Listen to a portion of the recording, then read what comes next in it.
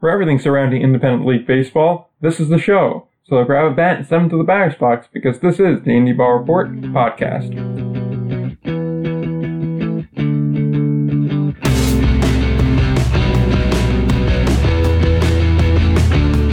Back again, episode 25, and for the first time in a long time, we got a full house. Oh, I'm back, ladies and gentlemen, from a short reprieve on the other side of the world. I've been fishing in the Antarctic lately, so, it's been a good time. And I'm back with you today to talk about some Independent League Baseball. And fishing for good excuses, I bet. Yeah, that's what it is right there. And at least he's honest. You gotta give him that much, at least. In any case, we're back again to bring you everything in Independent League Baseball. We got a full slate talking more so about River City like was promised on the last episode. We're going to be talking a little bit of a Gastonia, but that stuff comes later in the show. We got stuff to talk about of on-the-field proportions, so I think there's no better place to get it started than with the Sussex County Miners, who clinched the playoff spot, the first one in the Can-Am League, last night. So, what are we thinking about Sussex County going into the rest of the year and to the postseason? They did a fantastic job early in the season. They got off to a hot start, and they played really well, and it's put them in position to make the playoffs now as we get towards that time of year. But one of the things that is concerning is that their play of late hasn't been great. So I think they've set themselves up, obviously, to be in contention. But problematically, I don't know how far they're going to go in the playoffs. I don't see them being as strong of a team as they had last year. So we'll have to see what happens moving forward. But really, I do think this is obviously a positive for them. They've made the playoffs. It's great. And as a local fan, it's awesome to be able to go to playoff games. But by the same token, they've struggled a little bit in the recent past. And so we got to see what happens as we progress here. Yeah, I think that's a very fair assessment there. I mean, we have known the Miners to kind of be an up-and-down team. Traditionally, they're a fairly strong team, like you're saying. Last season especially was a really strong team. I mean, they were just a really dominant force for the vast majority of the year. I think where they're really going to kind of run into that wall is the pitching aspect of it. Because while they do have two or three really solid guys, most notably Frank Duncan, that can really lead the charge, Jose, Ryan Newell in the bullpen there, really solid forces. Jose is probably one of the better, if not the best setup man around. He could possibly be a closer. He could probably do both, yeah. Yep, on some teams there, I know he's been using that role kind of mixed between him and Newell, depending on who's got the fresher arm, I suppose. But that's kind of still concerning to me. And guys like, it was Paulino. He's been a kind of up-and-down guy. He had a couple of rocky starts. This other guy's Jeff Thompson, and then he had a bad start against the champions that kind of pushed back their clinching a day. And so that is kind of concerning on that front. And also, their bats have kind of gone to a rut lately. Not everybody's been performing to the level that you kind of expect from them. By and large, though, they're still a strong team. I mean, oh yeah, no doubt. I mean, this is still a good team. It's not a team that's bad by any stretch of the imagination. Obviously, they clinched the playoff spot first. But you got a lot of teams on their heels. You got Three Rivers and a bunch of teams that are nipping at their heels. Jackals aren't too far behind there as well. So you got to be careful of that if you are the Miners, and we have to see where it goes. Obviously, for the Miners, pitching is going to be the big factor. Obviously, you're not going to get a whole ton of home runs in the Can-Am League. So you got to wait and see if who gives up those home runs are going to be the team that probably loses. The pitching always makes a difference in any type of baseball, but particularly in the Can-Am League, where the offense, can be sluggish sometimes. That we talk so heavily about the pitching making the biggest impact. But when you have teams that are very offense-focused, it's more or less who's going to do the less damage on the pitching staff on that angle. But with that, I think it's kind of a nice segue into talking about Somerset. That's a team that gets to the pitching, but they couldn't hit water if they fell off a boat. Oh, they couldn't hit the broadside of a barn. It's incredible. It's just absolutely incredible how bad their offense was. We went to the game the other day, and it was putrid. I don't know if I've seen an offense struggle that badly in quite some time. They didn't get runners on, they couldn't get runners over, and even when they did have a threat, they would strike out. They just didn't look like they were in time. And obviously, El Nino Espinal is really the only one there who really is being productive right now. Uh-huh. And he looks like he's hurt. Yeah, exactly. I was about to say. And last night, when he slid in the second there in the ninth, it looked like he was kind of getting up slow. And even then, play was the at-bat beforehand, he kind of was slow going down the line. So I was thinking there was something wrong with, I assume something with his heel, I was thinking. But it could be really any sort of a lower body injury in general. I mean, I don't want to just kind of baselessly speculate on that. Maybe he just was, sore or something like that. Right. Maybe it's just some kind of sluggish day. Who knows? But, it's something to watch there. But getting back to the main point where their offense is solely around Espinal and Paredes. I mean, that's been something that's been like the textbook on him, where if you shut those two down, that's about it. Massey contributed a bit. He had a couple of hits last night, but by and large, they pushed across one run. Yeah, one run against Lancaster, which isn't exactly the best team, exactly. in the Atlantic League. So, exactly, and it's just you just need to see more out of a team like that. Yep. And the most amazing is they're a half game out of a wild card spot at the moment. Yeah, I saw that last night. And would take it on a tiebreaker with York. That's incredible. Which I just don't. I understand how it's possible, but I don't understand how it's possible here. I mean, it's clear that first half's really bailing them out right now. It is. Now, really is. Granted, even if they do get in, I'm not liking their odds of going very far just because their offense is not doing well. I mean, already off the bat, we knew kind of going in, they're not going to be an offensive team. They're going to be a small ball type team. They're not a home run hitting team. And as we saw last night, a couple of shots were hit deep, and they just died as soon as they hit the halfway mark that outfield. TD Bank Ballpark really has been eating up balls all year from what I've seen. So I don't know whether it's the wind patterns that we've had on games we've went to, but it just has been eating up really hard hit baseballs. I saw 3 or 4 shots that should have left the yard. Only one did, and it was for Lancaster, of course, but it's very hard to get offense going in that ballpark if you're not playing that kind of small ball game. But when you're just not getting hits, when most of the lineup's batting 230, 260, you're clearly not getting on base the way you need to. And as we said a couple times, they squandered those opportunities. And they've gotten away from that small ball idea. Everyone's kind of pressing now. So this idea has penetrated the lineup, it looks like. It's really permeated within them. And it seems like everybody's pressing. They're trying to hit everything, 350 feet. And, they're really trying to muscle up and instead of playing that small ball game that they're really used to and accustomed to. So I think it's, it's unfortunate at this point that they're not able to get going. If they get in, maybe they can make some noise. They got a lot of veterans on their team. You never know. But they could be in some trouble here as well. In the first half, it was their pitching that was kind of covering up a lot of mistakes. I agree with that, yeah. Because they had a really solid rotation when you had guys like, obviously, Kubiak, who already still, even though he hasn't pitched in this league in over a month, he still looks like the kind of guy where I'm going, he's still the pitcher of the year as far as I'm concerned. Right, yeah. Then you still had Oberholzer, who's now gone overseas. Yep. You've had Darnold, who's now gone as well. You had O'Sullivan, who's still there. You had Dormany, who's now also gone. You had a very solid 6-man rotation of a series of guys. Holmberg, too, came in. Just a lot of really solid pitching. And that was able to really disguise a lot of the mistakes here, because those guys would go through 7-8 innings, give up maybe 1-2 runs, and the team was able to go ahead and push just enough across to be able to get you through. Plus, also strength of schedule and things, if you look at that, it also makes a difference. But by and large, there's a noticeable drop-off. There's a noticeable drop-off. Obviously, the pitching has been good. Last night, the pitching wasn't bad until the last inning. Kind of unraveled on them a little bit. But I think the pitching isn't bad. The pitching will still be a strong point for them. And if they do squeak in, they could make some noise because their bullpen is really not that bad. However, if offensively, what I saw last night is what they're going to continue to do. They have no chance. Absolutely no chance of making it if they don't improve offensively from last night. Oh, absolutely. It's one of those things where they really need to start stepping up that offensive game. And if they do, they were a dangerous team. But until they do such, it's not looking good. Nope. It's looking bleak there. But that's the way that goes. I think kind of sticking with the Atlantic League now, something to kind of talk about here, something that's been kind of the talk of Indy Ball Twitter, I guess. It's been a flurry with this, that if the words come down at that wall, they have the data from the TrackMan, and that was one of the main positive parts of the Atlantic League agreement with Major League Baseball. That information stays with Major League Baseball and the clubs themselves. So no public data for that, which I saw, I believe it was the Green Monster on Twitter. He raised the point saying, well, it is their data, and we have every right to be upset with them, to voice that we're upset with it because, well, we're all on the same page. It's kind of BS that we can't see this. Right. It's still theirs to do with what they see fit with.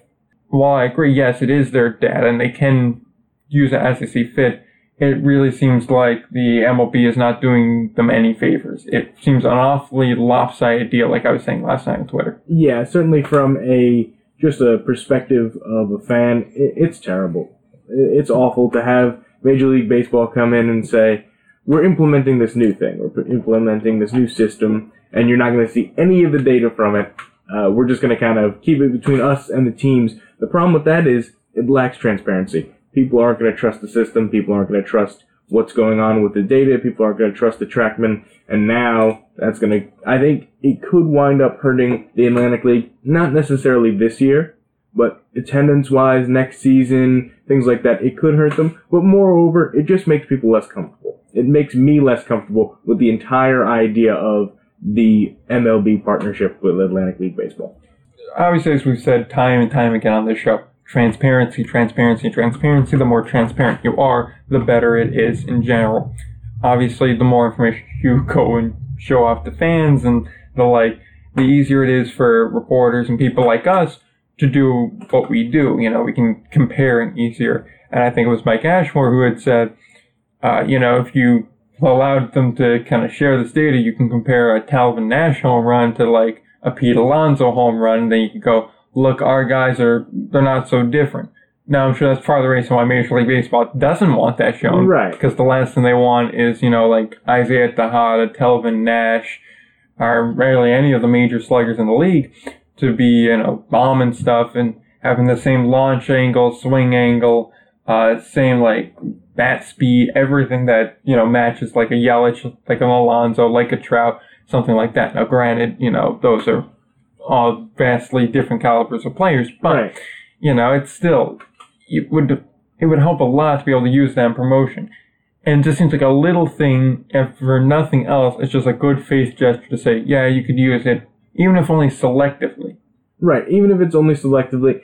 And I think you raise a really good point, because yes, maybe it might do that, and you could compare, let's say, Nash to Trout or something like that, something wild like that, which really wouldn't be fair for either player. But if you did that, what it could do is help a guy like Nash get back into a major league affiliate or something. Yeah, because it gives you that groundswell from fans to push you.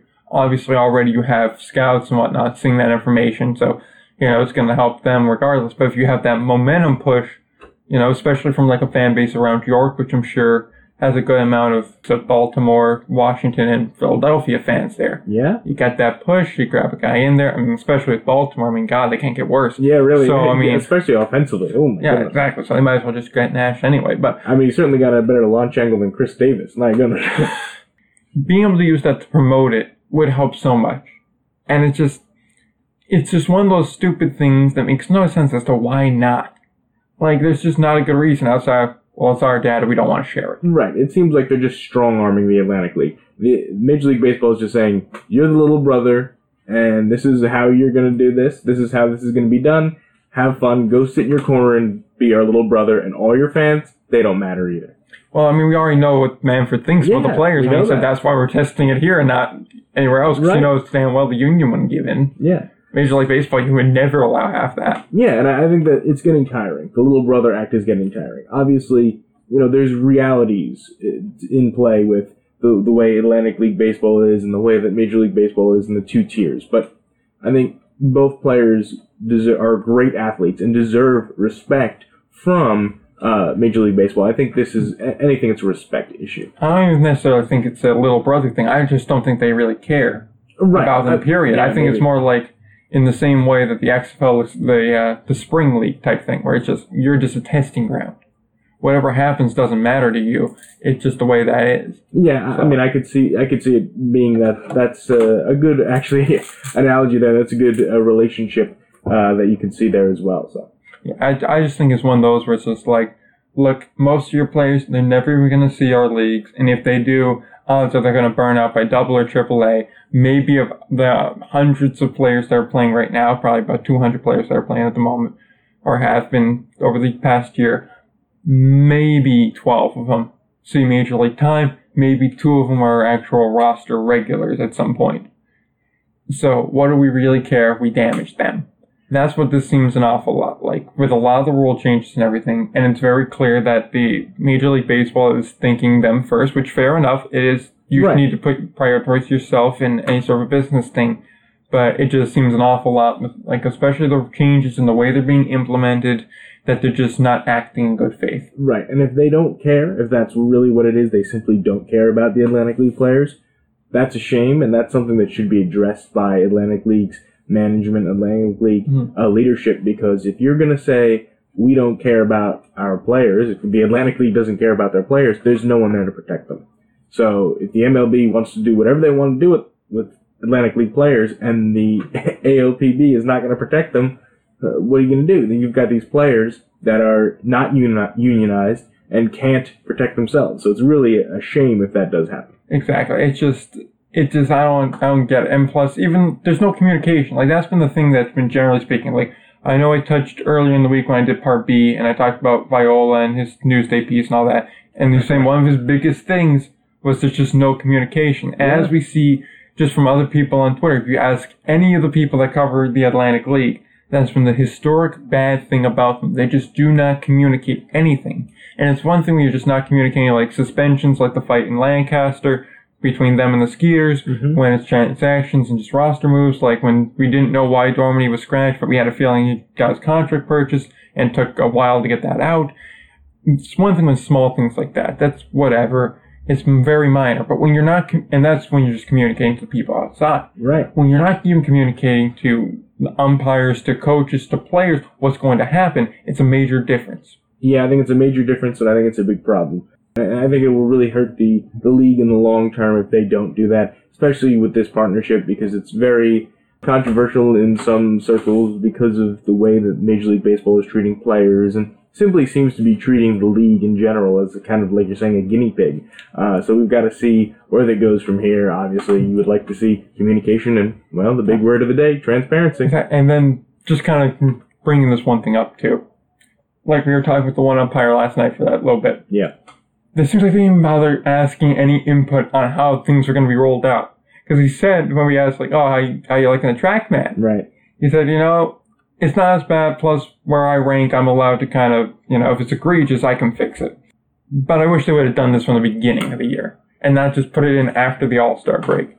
It's like you would have thought, maybe we should take the input of the guys that have been umping this league for the past 5 years, and carried it with some weight, as opposed to just going, now do it half. Yeah, when I asked that umpire last night, I think the first thing that went through my head when he gave the answer of, well, I wish we really would have been able to have kind of more say into when this kind of came into play. Not to put words in his mouth, but really more of what, he wished that it would have been implemented earlier in the year. I think he liked it for the most part. He seemed very positive about it. But I think he certainly did understand that putting it in the beginning of the year would have been better for all the umpires. I think that's one thing that's not a bad thing. I think they have implemented that okay. I think that it didn't, sitting there watching the game, it didn't feel like it changed the game too much to me. It felt still like a pure game. And obviously, like he said, if he has the ability to overrule it a little bit, that's a good thing. So I agree that, we got to be careful with being overly critical. We don't want to be overly critical of this, but also we got to be realistic, I think. Exactly. Like, that's the thing. Just, there's certain things where it's just like, I really wish you didn't roll it out that way, or I really wish you didn't do it. And I think, like, the data is like one of those very small mounds that there's a decent enough people that are going not to be willing to die on it, but to certainly wage a battle on it. Yeah. And it is just like, it's such a minor thing. I really just don't get why you can't just release it. Right. I don't understand why they can't release it. It's just because they're being stubborn. And like you're saying, you're our guinea pigs, do what we want. It's terrible. Exactly. So one thing I want to talk about, I was thinking about this in my reprieve, and I'm going to write an article about this. And this is one thing that I want to talk about is, where does Indy Ball go from here? So we've talked a lot on the show about all the other leagues, and specifically focusing on the Can-Am League and the Atlantic League. And so really something that I want to talk about is the idea of baseball in general, and do we keep going on this trend of losing baseball, of losing fans, do less people being interested in baseball, or does a groundswell from independent leagues really help to keep baseball as quote-unquote America's pastime, but also America's present? So I'm going to be writing an article a little bit later in the week about that. And so I wanted to get your ideas on it now, and maybe we could talk about this, start the discussion a little bit, and then, the additional discussion when the article comes out. I think it's always an interesting topic in general, because there's a couple ways you could look at it. You could go as like these small independent leagues, what they serve as, they work for the community that they're in. And that's just what they're going to be, that's just how they are, and they keep it alive in those small things, in those small areas. Because if you're being realistic, Major League Baseball will never really have many major issues. Obviously, they'll have attendance issues like they have now, and that's why they're trying all the crazy stuff that they're trying in the Atlantic League to see what they can steal from him. But, obviously, that's how that is. Yeah. I think kind of its place going forward is a mixture of more limited but stronger in what's left. That's kind of my thought on it. Because if you look at certain areas, like we were talking about Sussex at the beginning of the show, if you look at their attendance numbers, it's not great. They're drawing about 1,600 people a game. Yeah. Granted, some days they're going to shoot up, have 3,000. Other days they're going to have 800. I mean, that's what it's just going to be. And it's very clear that, especially with a lot of these teams, they rely heavily on group sales, and they rely heavily on getting people in on the weekends, and hopefully having enough money to put things at promotions. But it's the best way, I think, to describe independent league baseball is kind of the mom and pop shop of baseball, where you're never going to have the money rolling in droves. You're never going to have like that safety lifeline like you're going to have in affiliated ball, where at least you don't have to worry about paying players because the big club's going to handle it. If you ever get into a real pinch, you just ask up the chain, and you're probably going to get another $50,000 and be able to be bailed out. Now, you can't do that too often, of course, but it's still there. Yeah. Independent league, it's kind of like, well, whatever you have, you just make it work. So you kind of just have to say, okay, we have $10,000 to spend on promotions this year. We got to figure out the best way to spread this out throughout the year and just kind of figure it out. So if I had to guess, like, if we're looking 10 years down the line, I imagine there's fewer teams, but the ones that are left are really just stronger and strengthened from it. Right. Yeah. And so that's kind of what I've been thinking about it as well. I've been thinking that baseball, as it's kind of declined in popularity, and basketball and football have kind of taken its place as the most popular sport.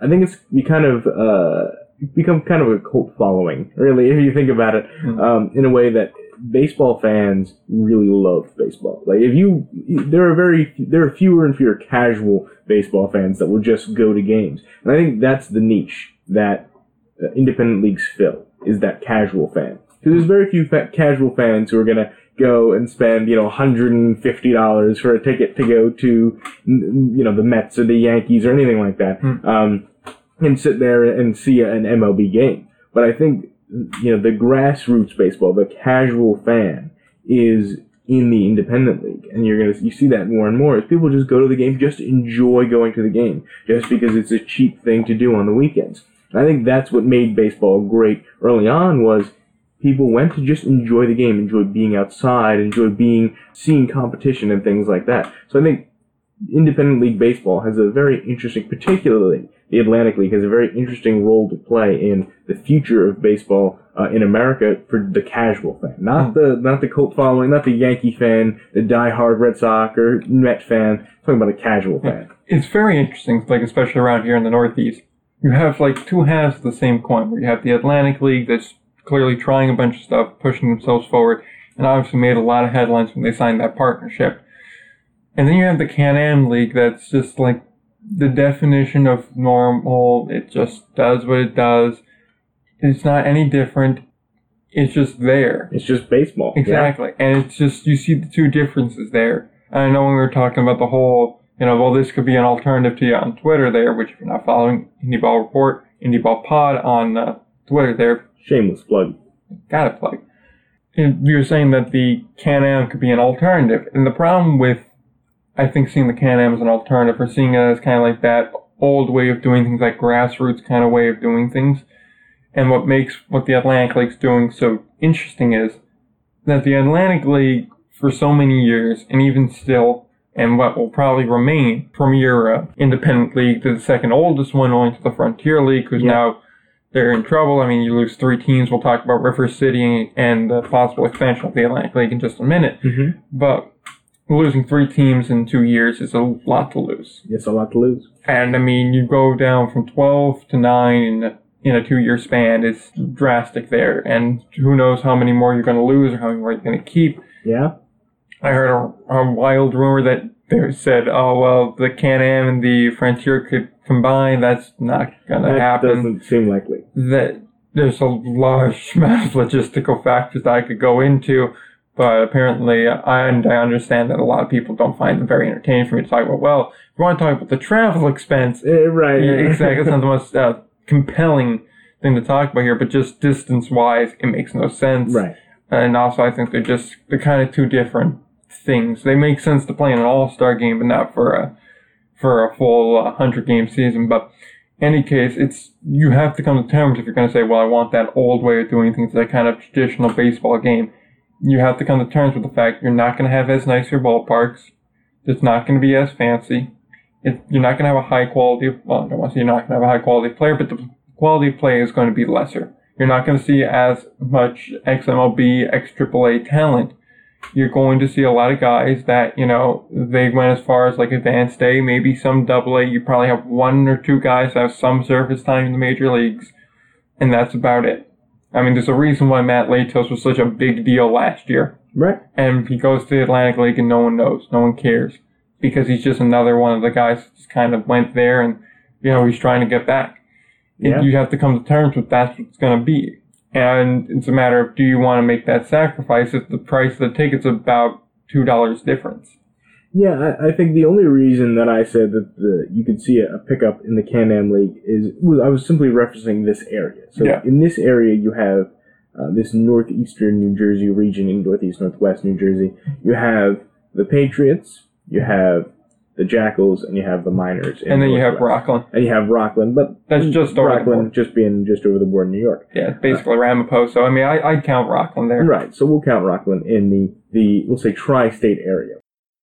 What you've got is, would you rather go to a game where someone can throw the ball behind the backstop and take first base, or would you rather go to a normal game where it's just traditional baseball as you've seen it played since you were a little kid? And so I think it goes back to catering for younger and older fans. So I think younger fans, you and I, our age, and maybe even a little bit older, a little bit younger, would be willing to go to see the Atlantic League game. I think they'd be going to that game and they would be, and I think that's where my argument of the casual fan comes in. They'd rather be the casual fan who sees these new things. The older fan is going to go to the Can-Am League. They're going to be drawn to the Can-Am League because they can sit there and watch the game as they've always seen it. So I don't think the new changes are good for the older fan, but I do think in the long term those changes will be good. So my only point was you could see a slight uptick in that traditional fan moving from Atlantic to Can-Am in this area. While I agree with that, I also do wonder, how much does someone really take that into consideration when they're going to see a game? I mean, you have to also be somewhat realistic about it, where if you're just going out with the family to see a baseball game, how much do you care about how the rules are different from one to another? I mean, if we're talking about people who really like baseball and are a traditional baseball, if we're moving away from that casual fan and we're moving to a more serious fan here, then you're talking about a different group. But if you're talking about that casual fan, they don't care. Exactly. And I think that's the main thing independent league baseball. Because with the exception of the one guy that we saw in the Patriot game last night, who was really giving it to every umpire. You got Minor Man and all those guys too. Yeah, the Jackal guy there with the horn. Yeah. With the exception of guys like that, how many people really go ahead and wear their independent team on their sleeve? How many people are doing that as opposed to just saying, it's a night to get out. What difference does it make if I go to, the Jackals, if I go to the Miners, do I go to the Patriots, do I go to Rockland? By and large, for a lot of people, it's just a matter of what stadium's nicer, what's closest, and what's cheapest. It's really a price point thing, or location thing. I'll agree with that, and I certainly think there's a valid argument. However, if we're talking about again older fans, traditional fans, And if they know these rule changes are in play, they're in the news, you've seen a lot about them. If you see these things and you're, thinking about, and it's about equidistant, right? To go to a Jackal game or to go to a Patriot game, you might think twice. You might go to the Jackal game. If, you're thinking to yourself, well, I can see normal baseball the way I've always seen, or I can see these weird rules. You might see the weird rules once or twice for a gimmick, but they might get old. You might get annoyed with them. So it depends on the view of the fan. But I do think that you can see a slight uptick for the Can-Am League because you might have some baseball purists out there that don't like these rules. Yeah, I certainly think that's possible that you just see it shifting over, but I think as kind of a larger problem, just to kind of raise this as the last issue before we kind of move on to the next thing, I think the kind of larger issue as a whole is that just attendance is down on the whole. If you look just year to year, it's been trending downward now. Yeah. I think that's a mixture of baseball's just not as popular as you're saying beforehand. Yeah. I think it's a mixture of, just not wanting to spend the price. Because, like last night, for example, when we went to that Patriot game, it was not a cheap outing. No, it's not a cheap outing. If you want to look at it, it was for 2 tickets, $30 for that, about $26 I think it was in total. Then it was about another $30 for food. Then if you want another snack in there, they charged $7 for popcorn. $4 for a bottle of water. Rather salty popcorn, by the way. Extremely salty popcorn. God.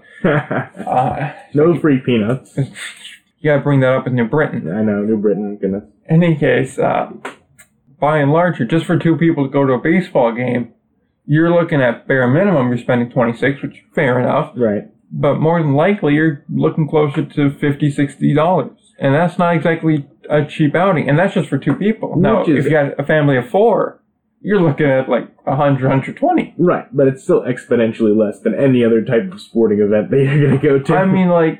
I'm not necessarily so sold on that. I've managed to go to Met games where physical at the ballpark pricing, it was about $20 a ticket to get in. Fair enough, Major League, you pay a little bit more. And food-wise, it would have came to only slightly more. At that point, between talent on the field and general experience, the price point of maybe $10, $20 in total difference.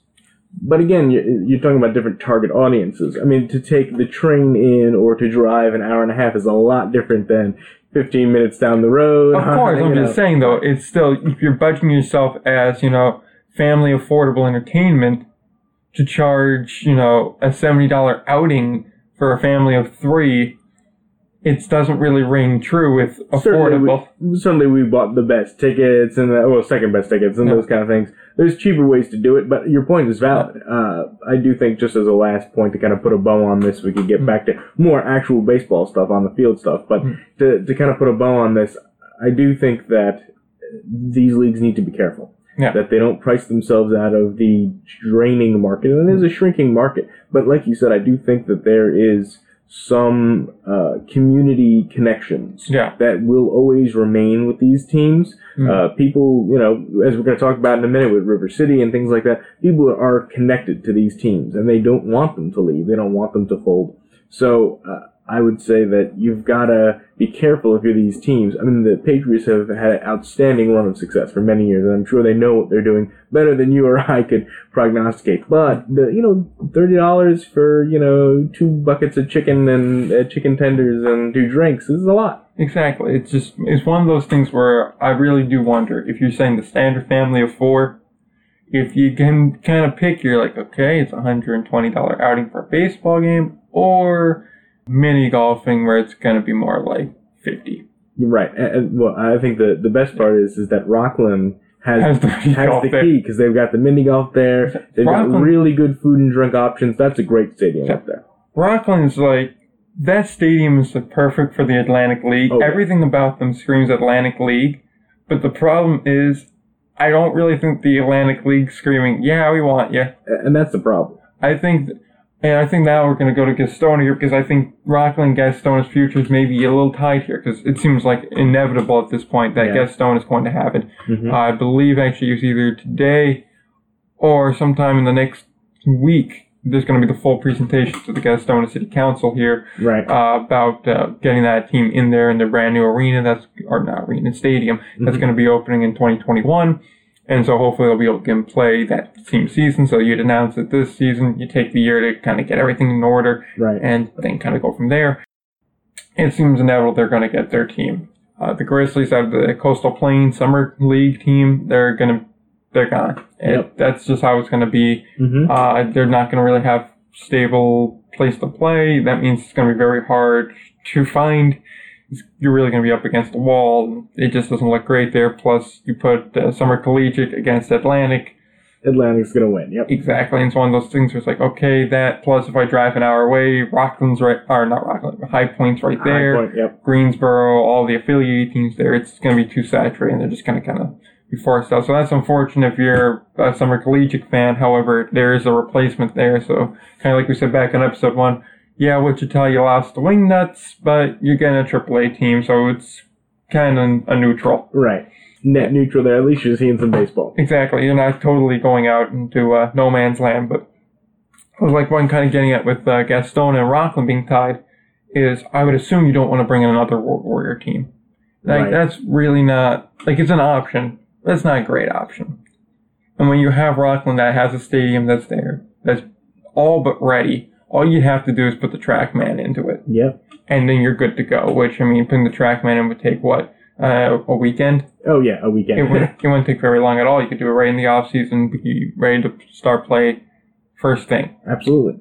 The only concern I would have is what kind of agreement do they have with the Can-Am League to kind of get out from there? Would you need to do some sort of a buyout, which I think would be the best solution to this? The most equitable, yeah. Exactly. Now, granted, with the situation in Ottawa not being the most set in stone thing beyond 5 years, if I'm the Can-Am, I really don't want to let Rockland out of anything, and I would need a huge buyout to really consider it. I agree with that, yeah. Or I'd need that expansion to come through that Wynn was talking about, talking with 3 different markets. I assume the goal for them is to go from 6 to go to 8. That way you could be self-sustaining. You don't need to bring in the foreign teams and all that. Right. Or the, basically the show pony teams. Right, yeah. You don't need to bring them in. The Salinas Stockade.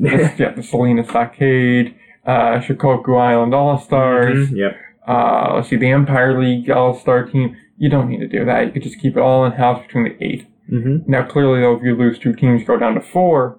Or you lose your top attendance team, and then you lose the team that's currently 3rd in attendance. So you'd still have Quebec, you still have the Jackals, and then you have your bottom 2 with Sussex and Trois-Rivières.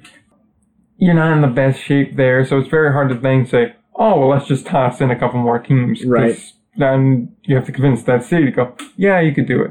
Yeah. When if I see, oh, wow, you lost 2 teams in the span of about 12 months. It's not a healthy league. Exactly. I don't want anything to do with that. That's going to backfire on me. So from that point of view, getting Rockland in there would be difficult, I would say. I agree. Yeah, I think Rockland leaving would be detrimental to the Can-Am League, to say the least.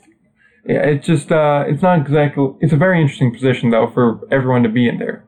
I agree. You can't even rule out Atlantic City or Pawtucket. Yeah, you can't rule either of them out. You know, the thing is that all of these things are up in the air. You know, we need one domino to fall before anything else can. Exactly. And I think the Atlantic League's expansion plans are a lot more on schedule than the Can-Am League's expansion plans at this point. You could probably get, like you said, 2 teams in there rather quickly, in short order, really, depending on how, like you said, if Rockland can kind of navigate their way out of there. Okay, and now I'm not even sure there's anything that's keeping them tied there, other than just kind of, you know, like more or less an agreement. Yeah, I don't know. It's kind of I'm like, not sure. look, we're not going to leave or anything like that. That's something to look into, actually.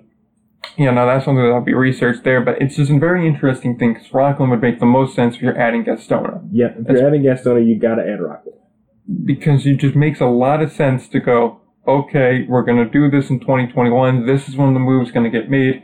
You tell the Can-Am League in advance so they have that 1 year to figure it out. Now, if you go down to 5, it's a very interesting position for the Can-Am League to be in. Because now all of a sudden it's like, okay... Road Warriors!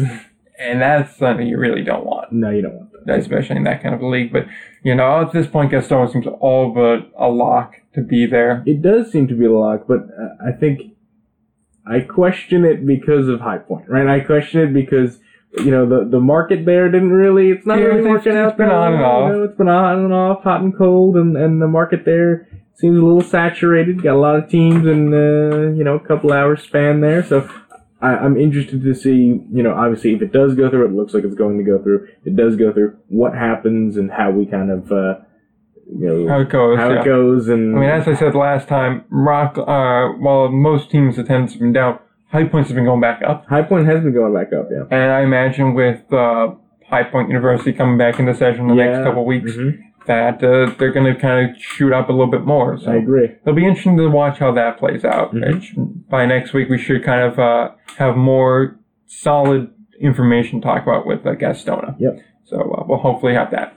Kind of now shifting now to the last thing we have on the agenda today, outside of second to last thing, because I want to talk about Isaac Pavlik, who's getting his number retired.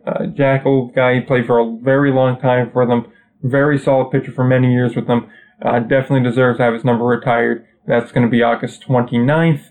Whole ceremony. It's going to be a nice night. So yeah, it's going to be a good night to obviously honor a really good player. And I think we'll be there, and it'll be a lot of fun to really see that and feel, like you said, those fans that are a little bit more passionate, this is for them, and this is something they're really going to enjoy, and I'm sure it'll be special for him as well. Yep, and I believe he is now going to be the fourth player that actually has played for the Jackals. That was number retired, I believe the fifth overall, seeing as Yoki's eighth also retired. Right, yep. Now to the actual really last substance topic of the day, River City, that unfortunately in the beginning of the week announced that they will be ceasing operations at the end of the year due to a failure to come to terms on a lease this past year. It was on a 1-year lease, and then they were just not able to negotiate anything long-term. Where it's located in O'Fallon, Missouri. As already said, they're negotiating with several other parties to kind of take over the facility. And I had seen the other day that supposedly they were already fairly deep in talks with one particular entity. Yeah, I mean, I think this is one of those situations where when you can't get these lease agreements done, it's frustrating. It's frustrating for fans, it's frustrating for teams, and it's certainly frustrating for leagues. You lose a team like this, it's really detrimental to what you're trying to do long term. And so I think it's interesting to see kind of where they go from here. And obviously, nobody wants these things to happen. These are the stories we hate reporting on the most.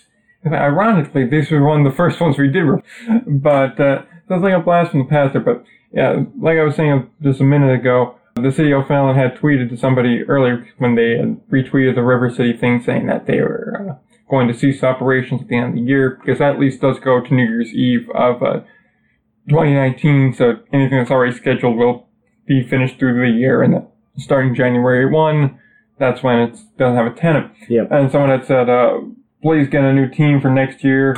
I have such great memories of the ballpark, don't we all? And then the CEO of O'Fallon responded with, we are in discussion with potential tenants already. We are optimistic we will have a new team by 2020. Find the language on it to be interesting to say we'll have a new team there. That's good language. If you're in O'Fallon, that's what you want to hear. You want to hear that you're going to have a new team. They're not going to get the tenant part. That should scare you a little bit. And then when they say a new team, that's when you go, oh, okay, now we're more optimistic. Obviously, if they can get a new team in there, that's great. Everybody wins. Fans and city get what they want out of that. Exactly. Now I'm just concerned where that team's going to be. Is it going to be a summer collegiate team, which has been kind of the trend lately for teams to leave independent ball to go to summer collegiate to cut down on expenses? Yep. Like we saw with Normal, like we saw with Traverse City, like we've seen time and time again, that's typically the move that you make. Maybe it's a Can-Am league. Honestly, that would be funny if that was where the Can-Am decided to go. That would shock me. More than that, though, I think it's probably going to be summer collegiate. Wouldn't be kind of surprised if it was Frontier, but it wouldn't be overly surprising if it was Frontier going right back there. Yeah. Mainly because my real surprise would be, I would assume then the league would have just operated River City. Right. And then that's how you would negotiate that lease. And maybe American Association there in that general region. Yep. Maybe our old friend Mark, he's finally getting around to it. He's like, look, I'll put a team in there. Maybe, Maybe it's finally going to happen after 4 years of waiting. I doubt it. Maybe that new Western League's getting in there. Maybe the new Western League. That looks pretty impressive. I mean, they're saying the furthest thing east is going to be Colorado, so maybe, but you never know. I mean, I don't know. Anything's possible with new leagues. They're historically kind of scattered until if you get past 10 years, then you can start believing in them. Yeah. Typically speaking, you don't want to invest too much until you get to the 5 year, and then the 10 year, you're like, okay, now we're cooking with fire. Yeah.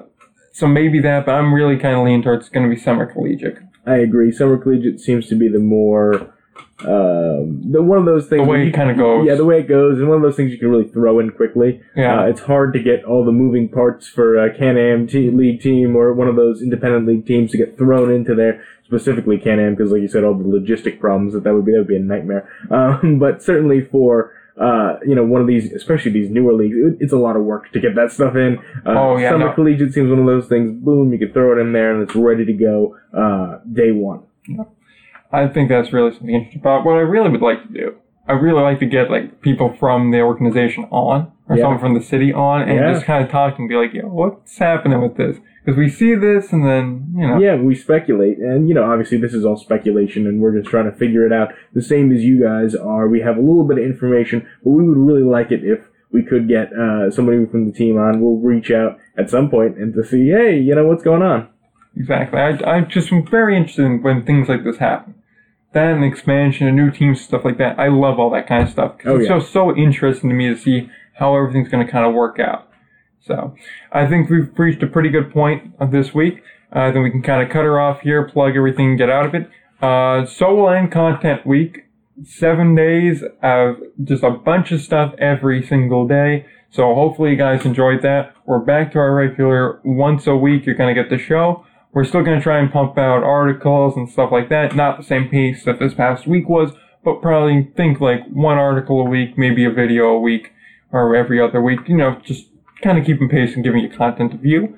Just kind of a rundown. If you missed anything, episode 24A and B, so we split them in half because there's a lot of stuff that was missed, and that was the easiest way of doing it. Episode A dealt with all the play we missed on that month that we were on hiatus. Episode B dealt with all the off-the-field transactions, anything like that. That was dealt with there. Episode A came out last Saturday. Episode B came out on Tuesday, I believe. You could look at those articles that came out in the meanwhile. 5 players you could see in the Atlantic League. I wrote that one, as well as the ranking the mascots of the Atlantic League. Both of those are very good. Check those out if you haven't done so already. Everything that's going to be mentioned here is also available on the website, indyballreport.com. And then the 2 videos that have dropped, or will be dropping, I'm not sure if I'm going to get the second one I'm going to list out yet. By and large, though, the 2 videos that are going to be out, the first one explaining the Ottawa Champions situation, and then the second one that gives you a rundown of the team history of the Sussex Skyhawks, the team before the Miners that unfortunately did not fare so well and came after the New Jersey Cardinals. So that's also up. You should be looking at both of those, both fairly interesting, decent enough to give it a view. Yeah, but I certainly think we should, I'll check those out. I think fans of the show certainly will get a lot out of those articles. And obviously myself, as I said earlier in the week, I'm going to get back on the writing train and we'll be writing an article about independent league baseball and kind of the grassroots effort of baseball in America. All right, so just the rundown of it. You have an article on players that could be playing, an article on the mascots and them being ranked. 2 podcasts, 3 with this one. Yep. 2 videos, 1 on Ottawa, 1 on Sussex, and an article coming up on the future of independent league baseball and its place in baseball as a whole in America. And so with that, you can find us also on the indyballreport.com. That's where all of this stuff is. Very convenient and very easy to get to. And you can find us on Indy Ball Pod on Twitter. That's where we do a lot of the communicating, a lot of stuff we brought up.